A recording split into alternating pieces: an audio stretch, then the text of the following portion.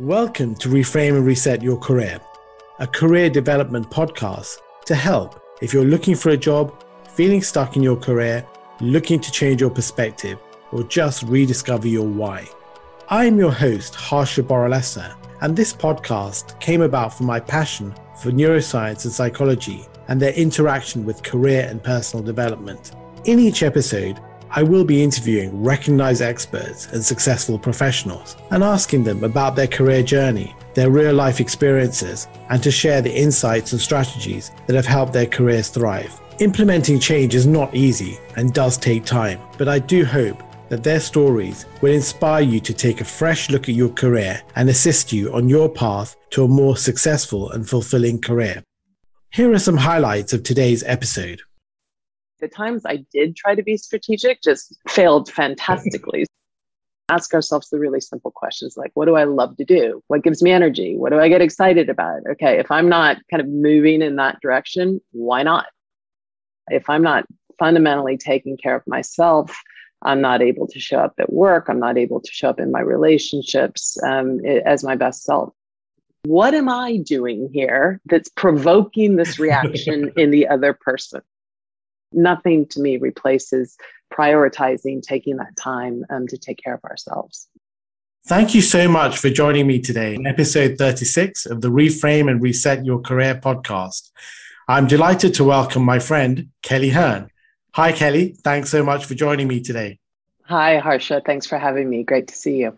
Before we begin, I wanted to thank all the supporters of the podcast and YouTube channel, in particular the listeners in the US, which has 23% of the total downloads, and also the YouTube channel, which has now just passed 150 subscribers and 7,000 views. Please like, comment, or share if you enjoy the content.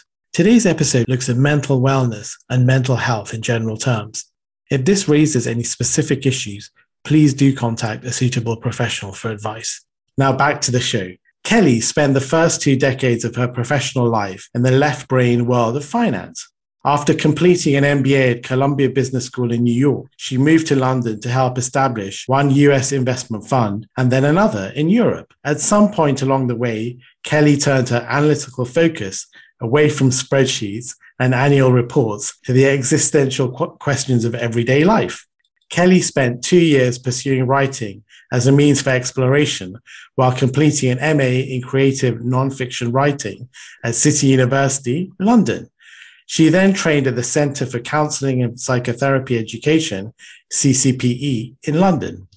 A registered member of the BACP and UKCP, Kelly has wide experience working with individual, couple, and corporate clients within the NHS, private practice, and at the School of Life. She is also an avid sanity walker and yogi.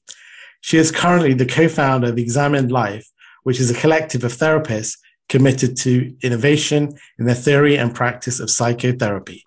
Welcome, Kelly. Thanks so much. So, Kelly, I'm a big fan of the arts. Is there a performer, song, book, or film which you'd like to share? And it doesn't have to be obscure.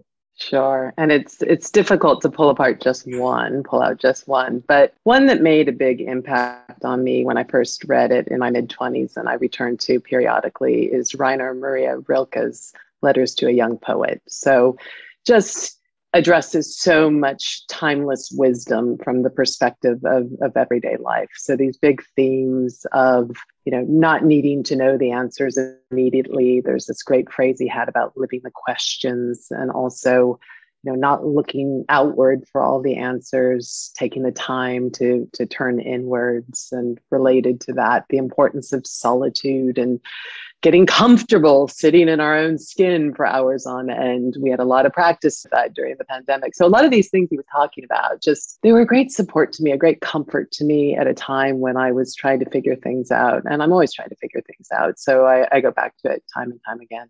And I just love that, Kelly. There are so many interesting themes coming out of that. This whole idea of being comfortable in your own skin. And I believe a lot of our problems, obviously there are material issues, but a lot of the problems do come from just anxiety or nervousness about yourself and your place in the world. And, am I succeeding? Am I in the right relationship? Happiness. a number of things you can work towards finding solutions if you figure out the inner game and figure out your place in the world. And actually, I think in life, you can get by with a lot less than you realize. But and that makes life a lot easier. Yeah. As you say, I think we can get a little bit in chronic high alert, all these questions, trying to figure things out, and kind of chronic thinking, addictive thinking, and we're uncomfortable sitting in the uncertainty. That's what Rilke addresses, right? That we have to be able to sit with the uncertainty, and that's just profoundly uncomfortable for all of us. But to build a practice in that, to really ground ourselves and calm ourselves down and realize we can survive it a bit, it's just it makes going through life a lot easier than the cycle of just more thinking, more strategizing, more analyzing, more planning. I get anxious even just talking like that. well, let's not go there. Yeah.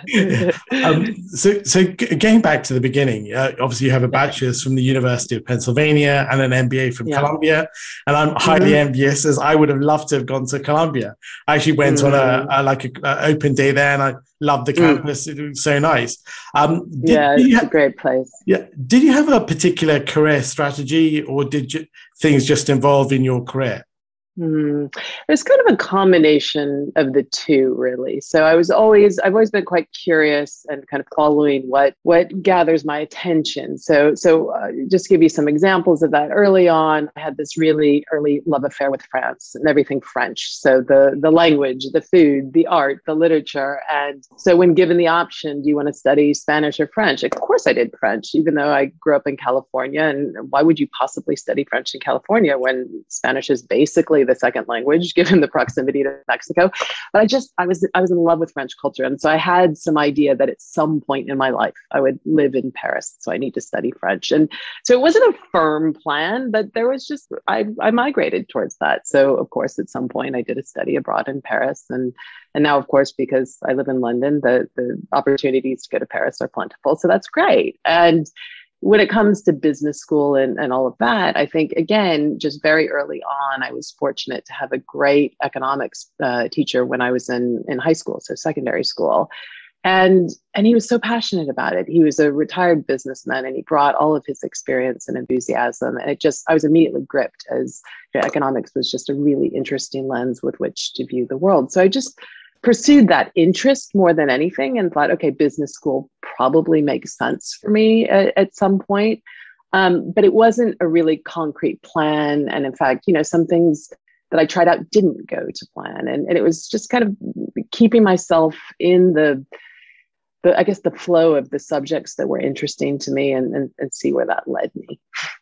And I think that's a really nice, I really like hearing that, Kelly, because I think, a lot of people think you have to have like a grand plan from the beginning and you have to have your sort of life and career mapped out. But actually, I think what's interesting about you is that you looked at what you like, you went with that, and obviously the French and then the finance. But then obviously there were bumps, but you just went with the flow and navigated things. So I think sometimes our careers aren't linear. Sorry, go ahead. Oh, sorry, I didn't mean to jump in, but actually I was just going to say the times I did try to be strategic just failed fantastically. So I'll give you an example. Between undergrad and graduate school, in the US, we typically don't go directly to business school. They like you to have something 1 to 4 years of experience. And so, right, I'm not going directly to business school. So I'm going to have a plan. I'm going to go into consulting or banking because that will make me a really good candidate for business school. I didn't get any offers in consulting or banking because I was competing against these kids who did business undergrad. They went to the Wharton School. I did the college. So the banks and consulting firms didn't want me. I was bummed out about that for about a month before I picked myself up and decided, okay, now it's the time to take that gap year that we don't do in the US. And so I took myself off and did a volunteer program teaching in Russia for a year, which was a fantastically interesting experience. And ironically, probably made me more attractive to business schools because so many applicants were coming from consulting and banking. So it was kind of, in hindsight, it worked out, in my interest. But the one time I tried to be really strategic about it, I failed fantastically. So I find that amusing. Yeah, and I think that's a great point that, yeah, this whole idea of you having this linear career, everything sort of goes in a particular way. If you do have these bumps, you just have to pivot and adjust, and there's no point looking back. And I suppose for you, once you got the rejection out of your system, you went off in this different direction, which actually worked out well for you. Yeah, I think we can get overly fixated on thinking there's one right path or one right answer here. Like, oh, I see clients who get stuck and I don't know what to do because I don't know if I should do this or that. And I'm like, they're both good choices. And that's what makes it hard, right? And so take one path and you'll develop some qualities and get some experiences, and maybe that will prove where you want to stay. And if not, as you say, you can pivot. But there's not one route. We got to kind of figure our way out and not get too caught up if something doesn't go our way, because it's just about, okay, well, what's important for me now, and what's another way that I can address that or learn that or be in that path right now. So to some extent, it's really about just taking action and then see what happens. And look, if it doesn't work out, adjust. Would you say it's broadly correct? Stay open and flexible, open and flexible, and follow the interests, right? Again, one of those, I think to a certain extent, it's natural early on in our lives to be externally motivated, right? We have to figure out how to survive in our family of origin, to get the grades at school, to be an accepted member of society. All right, some amount of, being externally motivated makes sense. We're social animals. We need to belong. But at some point, we need to stop following the rules and the externally set paths and say, okay, what's important to me? And ask ourselves the really simple questions like, what do I love to do? What gives me energy? What do I get excited about? Okay, if I'm not kind of moving in that direction, why not? Yeah, I just love that, Kelly. And I'm feeling fired up myself listening to all of this. Good. so after Columbia, you worked in the investment management industry. How did you find that? And obviously, it's quite a stressful environment to be in. How did you manage the stress? Right. So there were kind of two chapters in that. One very short one. I started out on the sell side at an investment bank, JP Morgan in New York. I was doing sell side equity research in 1999. And then I moved to both London and the buy side after a year of doing banking.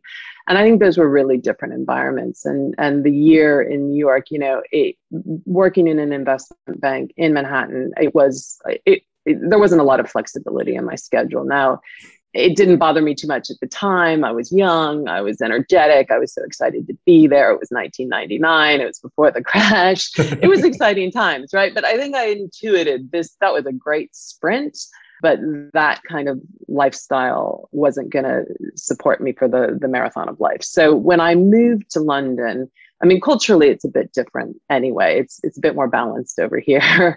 But I really made a commitment to myself and that I was going to, do things a bit differently. And in hindsight, I backed my way into what would today be called a health or a mental health regime, right? So I prioritized, I've always been a big walker. I call them, as you said in the intro, my sanity walks. So when I'm stressed or confused or just dysregulated in any way, shape, or form, I pound the pavement. And we're blessed here in London, have the most beautiful parks, I think, in the world. So that was really helpful. My walking. I took up yoga when I arrived in London. That's been a huge part of my life for the last 20 plus years. But basically, if I could boil it down to a few things, I make time for something physical every day, some kind of moving my body and daily, some kind of quieting the mind. Now that can be journaling, that can be meditating, it can be breathing, it can be drawing, anything that just gets us out of where we started with all these strategizing and questions and the kind of addictive thinking that our minds can go to. And some kind of inspiration, kind of feeding myself something that uplifts me. I think we're all so inundated with scary news and heavy news and worries and fears that we need to intentionally focus on things that uplift us. So some kind of gladdening the mind. And for me, whether it's the words of Rilke or Rumi or more contemporary poets like Mary Oliver or David Whyte, that to me is where I go, but something to inspire the mind. So those three things, some kind of movement, some kind of quieting the mind, some kind of inspiration on a daily basis are pretty fundamental to me managing my own health, and throw in a healthy dose of therapy with that. So I'm not just a therapist. I've been a client in therapy for years and years.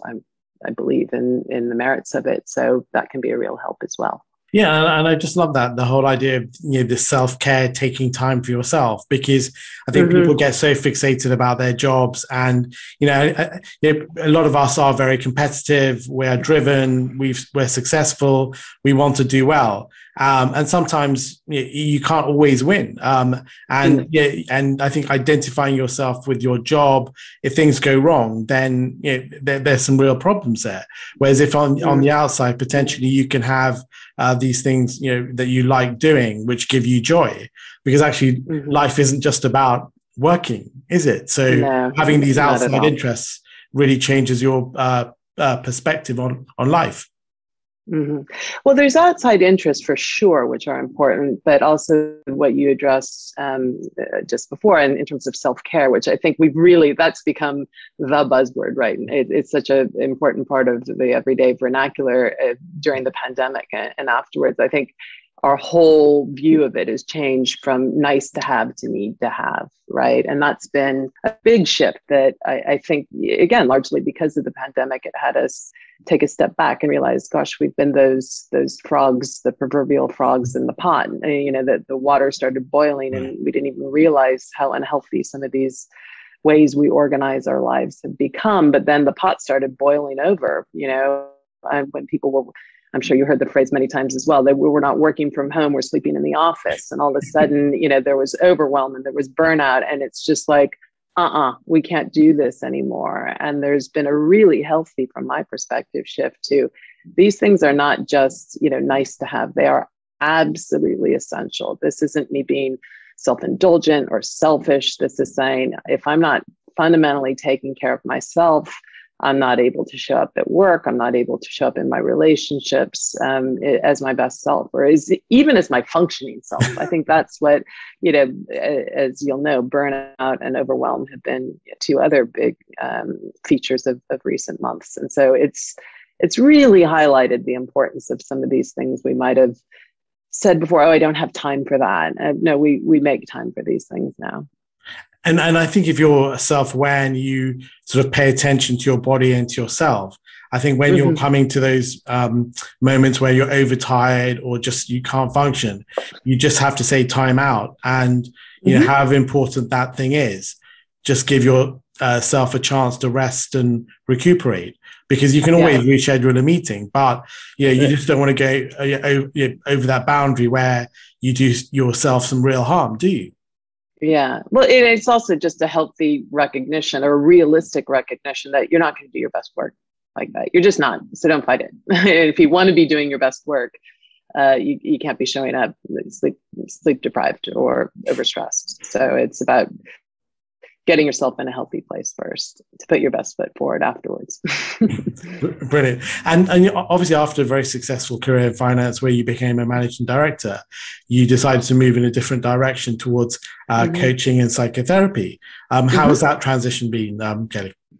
Long. I would say, a lot of people hear that I was, in investment management and psychotherapy as if it, I decided one day I was going to become a therapist and that was that. It was the better part of a 10-year process, right? And as you mentioned kind of in my bio at the outset, there's a lot of steps in between here and there. So I think it was somewhere around kind of late 30s and then 40, I started to question, do I really want to be doing this for the rest of my life? I really enjoyed it, but, there's a good 20, 30 years still ahead. And that's a whole nother career, right? So I was sitting with a lot of those questions, and the way I think through questions often is writing. So I thought, okay, right, I'm gonna write a lot. I'm gonna do this, as you said, 2-year master's in creative nonfiction writing. And that, I didn't plan it this way, but it turned into what I call an honorary degree in psychology, because what I chose to write about was a lot of psychological theory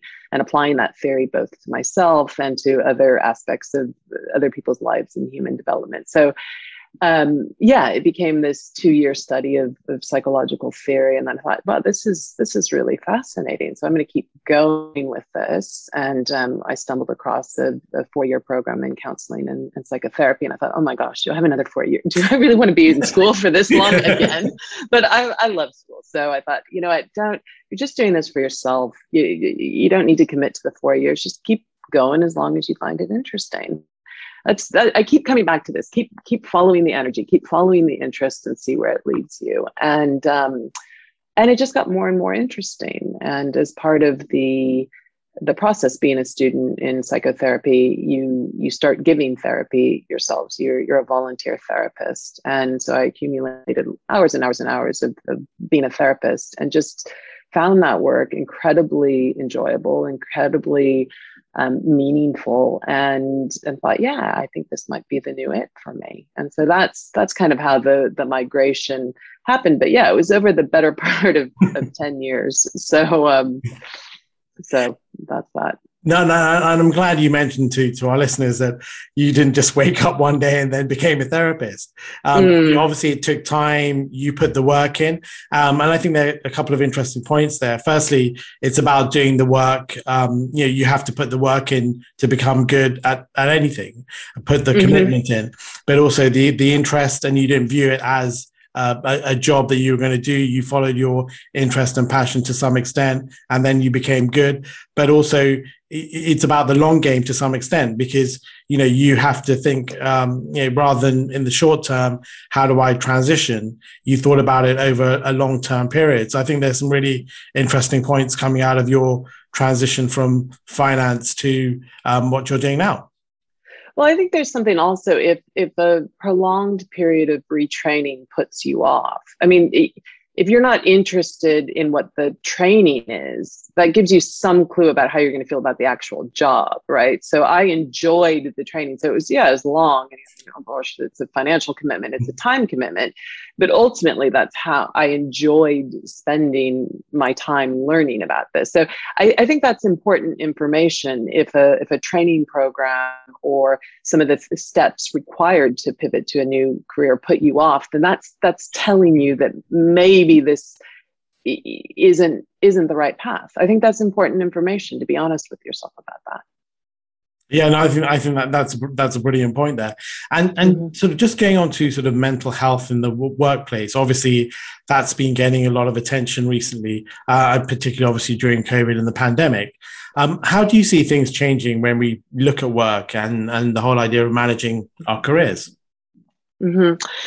Something that I've already mentioned, which is this greater importance we're placing on our mental health and our health more broadly. So I think that's the movement to seeing the importance of this and prioritizing this. That's a big shift, and I've already referenced that. And I think that comes from both sides. It comes from the individual side.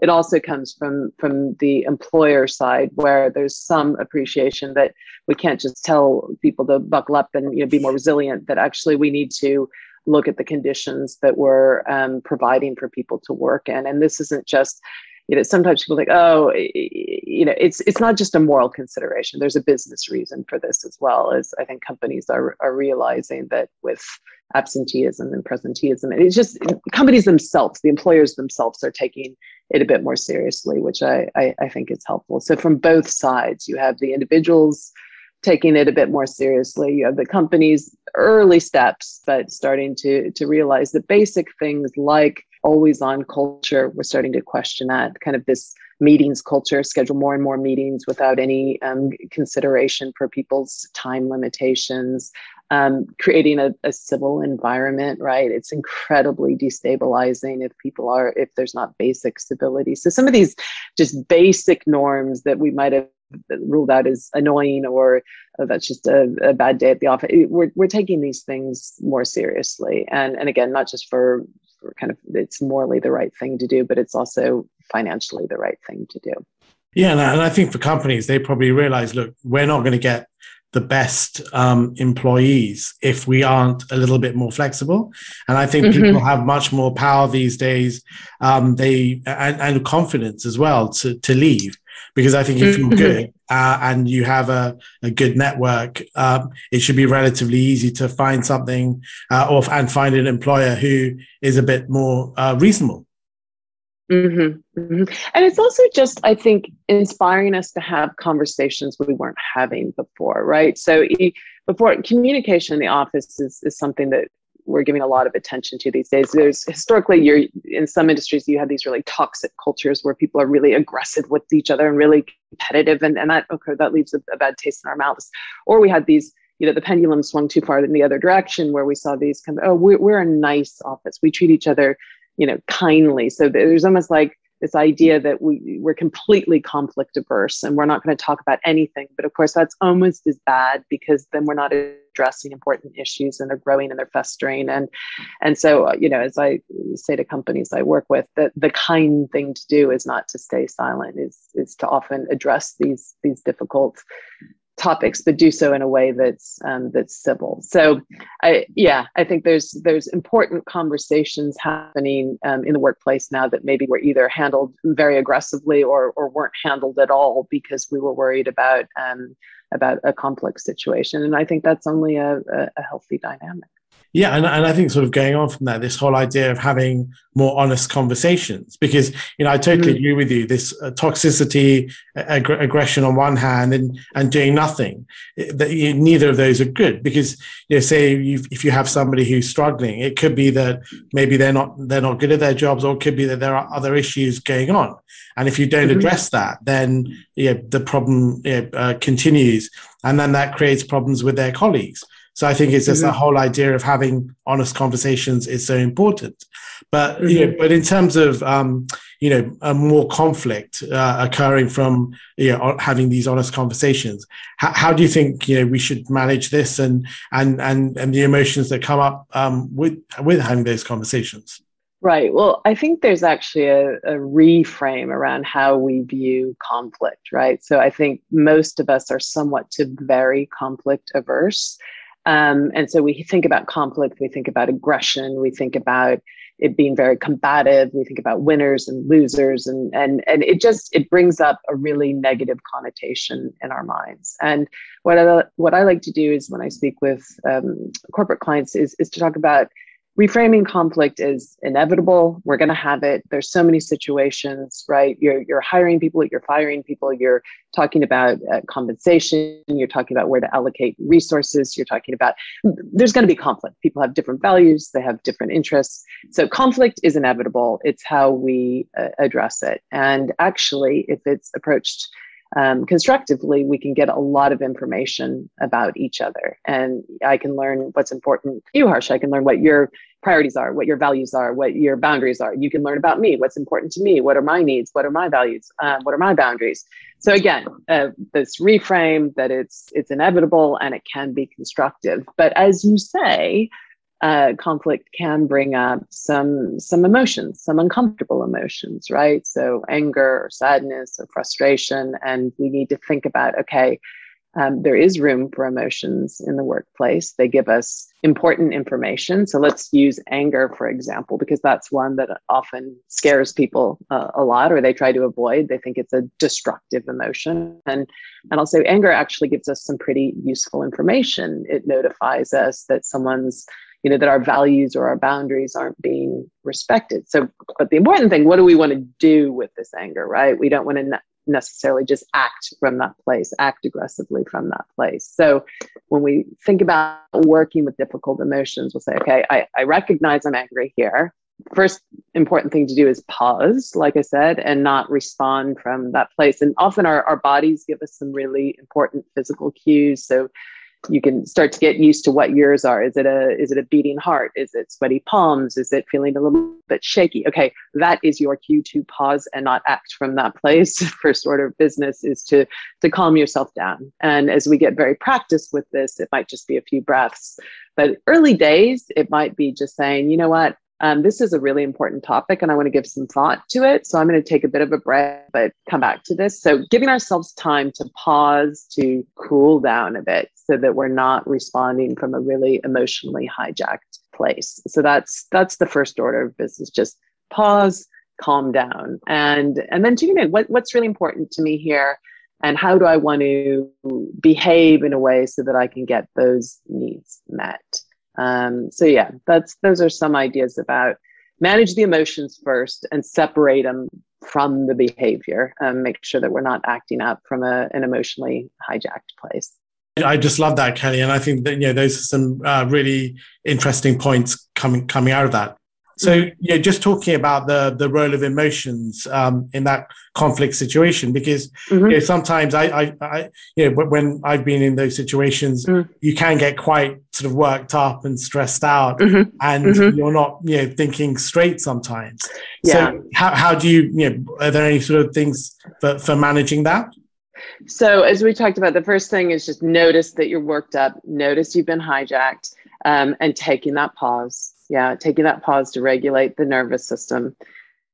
And then after that pause, it's just getting a little bit clear. So this is what's important to me, and how do I want to behave so that this can be heard and understood? It's just common sense that if I go at someone aggressively, they're going to defend, right? They're not going to be able to hear me. They're going to be so concerned at defending themselves, and they're going to be so fixated on how out of line my aggressive behavior is. So that's the real tragedy of acting out of, say, anger aggressively, is our really legitimate human need and request can't even be heard because the person on the receiving end is too busy either defending themselves or pointing out how out of line your behavior is. So again, just really kind of enlightened self-interest here. I'm angry. I have a reason to be angry. My boundaries have been violated. My needs haven't been addressed.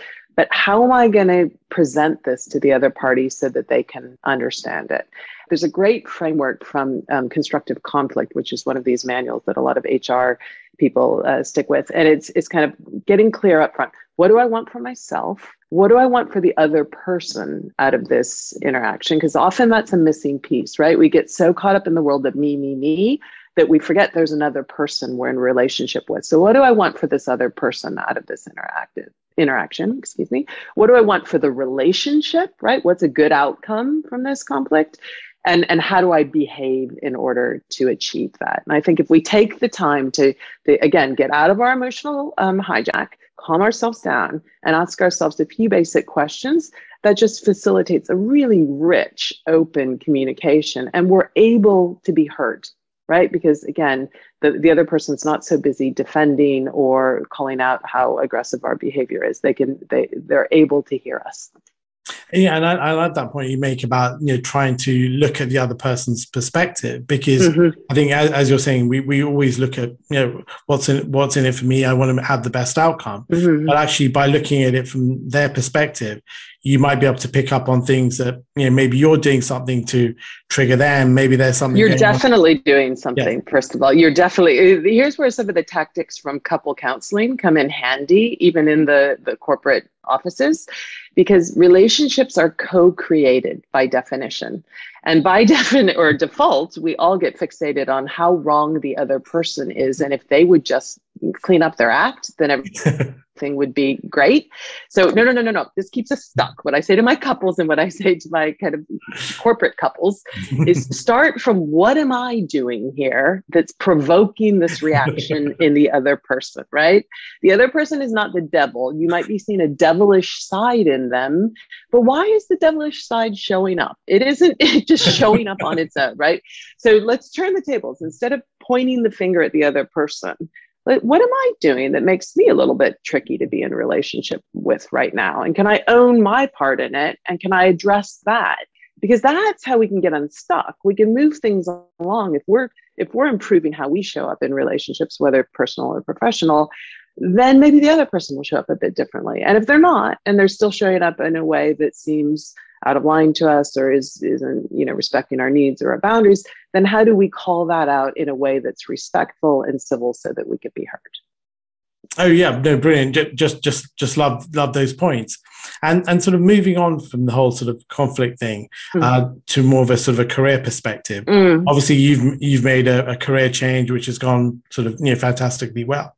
I mean, what sort of advice would you give for people looking to make that move, apart from the stuff you've already touched upon? I'd say start with where you are and what changes you could make immediately, even if it's within your existing role, within your existing organization. So often we we think this doesn't work, I need to jump ship, without getting really creative about what we can change in our existing roles or organizations. So I'll give you an example. A client who came to me looking to make a similar move. So she was in law and she wanted to move to some kind of coaching.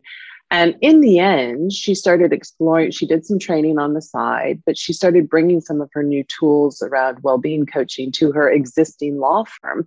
And long story short, she's now kind of a head of well-being at the law firm. She didn't need to leave the firm. She was able to use new skills and talents and new opportunities within the existing organization. And I've seen that happen time and time again, whether it's a complete change of role within the same organization, or even if it's, just I've decided I don't want to do this aspect of this job anymore. People moving from, finance to HR or from sales to marketing. Like, can we start asking, I'd like to work for someone else, or maybe I need to layer in some more of a certain activity into our existing role. There's a lot of goodwill we have in the companies we work with, particularly if we've been doing it for a while, and just, not to leave stones unturned in the existing organization, I guess, is one thing. It also just makes the day-to-day more enjoyable, right? If we're changing things up and trying to incorporate more of our interests in our existing day-to-day. So that's one.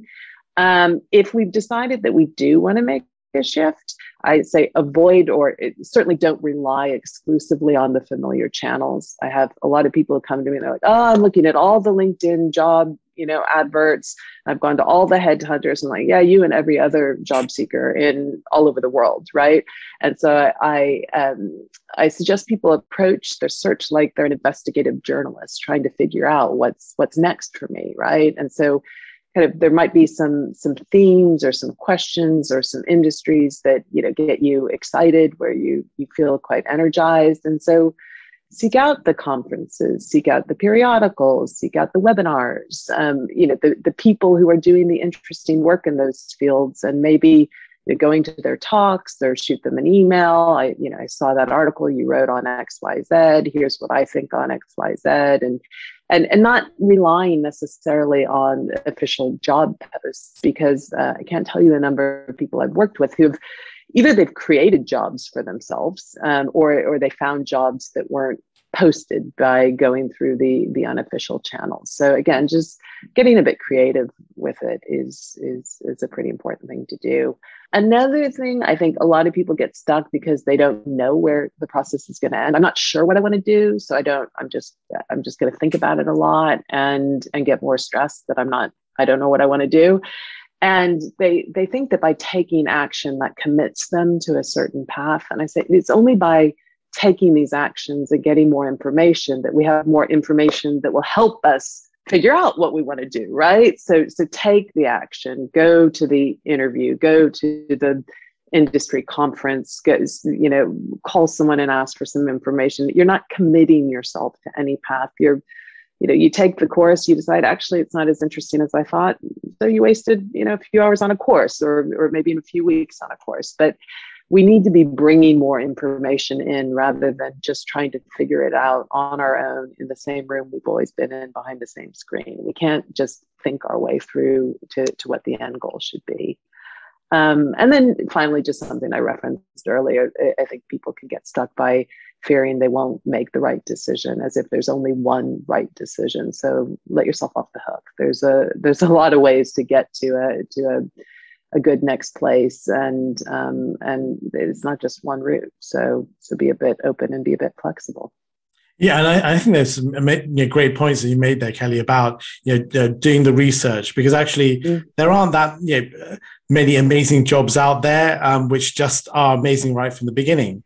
You have to go out and find them, and actually by educating yourself, you'll figure out what is it you want to go into, or what are the more interesting things, because there are so many different sort of niches you can go down. So I think without doing the research and without speaking to people, and actually without taking some sort of action, I mean, say with this podcast, I never thought I would have got to 30 episodes when I started, but I enjoyed doing it. It seemed fun, have great guests like yourself. So it always makes a difference. And I think unless you make step by step, episode by episode. Yeah. Mm-hmm. And you're just trying to make the best content you can. Yeah. And also not needing to present ourselves as the all-knowing expert. I think actually play the student, play the newbie, be humble. Actually, I think that I remember when I moved to London and I was a new retail analyst at the time. I had never done retailers before. Certainly all the companies, I never knew Marks and Spencer coming from New York or Next. These, I just didn't know these companies. And I actually think it was a real asset for me to be able to play the newbie and say, I'm the new kid on the block. I don't know anything. So, and I hear you're an expert at this. And so, I'd love to sit down with you and pick your brain a little bit and bring some perspective. Of course, you can't just expect someone to download on you. You have to have done your homework and what is this person interested in, and make sure it's not a one-way street. You're the newcomer, but you're a savvy newcomer who knows what they're interested in, and you can bring something to the party as well, as it were. But I guess my point is, don't be afraid to be the newcomer, to be the beginner, and hold up your hand and say, I'm just super interested in this. And I know you're a top thinker in the sector. And, this is what I bring to the conversation. So yeah, have fun with it. Fantastic. So, Kelly, I know we're coming up to the end of our time. Are there any sort of final thoughts that you'd like to leave our listeners with, just in terms of careers or finding new jobs? I think we've covered some great ground here, but just any final thoughts? I guess ending where we started with some of Rilke's great counsel, which is taking time in solitude, not looking for the answers externally, sitting in the discomfort, sitting in the uncertainty. I think I know I see people who are always looking for the next theory or the next framework or the next, they're educating themselves about whether it's mental health theories or career change strategies. They're a wealth of information of theory, but they're short on the practice. There's a lot of talking about emotions, and they're so knowledgeable. And I don't mean this to sound disparaging or critical. I get it, because I'm a junkie of all these theories too, and they're super interesting. But nothing replaces a practice. Nothing replaces, I did those 3 buckets I mentioned before of some movement, some quieting the mind, some inspiration, some taking time on our own to get comfortable in our own bodies, ground ourselves, because it's a crazy world out there. And if we don't take this time, we're basically operating in chronic stress, chronic high alert. We can't live at ease, let alone do our best thinking. So nothing to me replaces prioritizing, taking that time to take care of ourselves. Fantastic. And Kelly, one last thing. Normally, I like to offer my guests a chance to give a shout out to somebody who's helped them in their career. Is there anybody you'd like to thank? Or Oh my goodness, there's so many, but I'm going to do the first one that comes to mind. Right, there's this Professor Robert Bontempo at Columbia Business School. So here I was quite so excited with all the finance and accounting. I was a big finance geek, and he was teaching something that was called managing human behavior. And I think I was quite dismissive of the importance of that. And even at the time, I think he overheard me in the hall talking quite negatively about his class. And he brought it up in the next class, horror of all horrors. And he said something to me that not only was so humbling, it was so true. He said, Kelly, these DCFs and all these valuation tools, any monkey can do that. What I'm teaching you is how to manage human beings. And that is a life skill, and that's harder than all of this. And here I was beat red for caught in the act in this arrogant 20-something-year-old. And it was so spot on. And I did actually reach out to him on LinkedIn not too long ago. And he said, I'm a psychotherapist now. And you were right. Shout out to him. And I've had wonderful professors and mentors along the way. Now all these other names are coming to mind, but doesn't need to be an Oscar speech. So I'll leave it with Bob Bontempo. Yeah, no, that's fantastic, Kelly. No, thank you obviously so much for sharing your time with us today. And I'll make sure all your details and the Examined Life details are in the show notes, so that people can reach out to you and find out more about the excellent work that you do. So enjoy the rest of your day. Thanks so much, Kelly. Take care. Bye-bye. Harsha. Bye. Thank you so much for listening and staying to the end. That was such an enjoyable interview. If you would like to listen to more episodes, then please consider subscribing to the podcast which is available on your favorite providers, and subscription is free. If you wish to learn more about any of the resources mentioned in this episode, please take a look at the show notes, which are available online. Thanks once again for listening. Stay safe and look after yourself. I hope you will join me again in the future.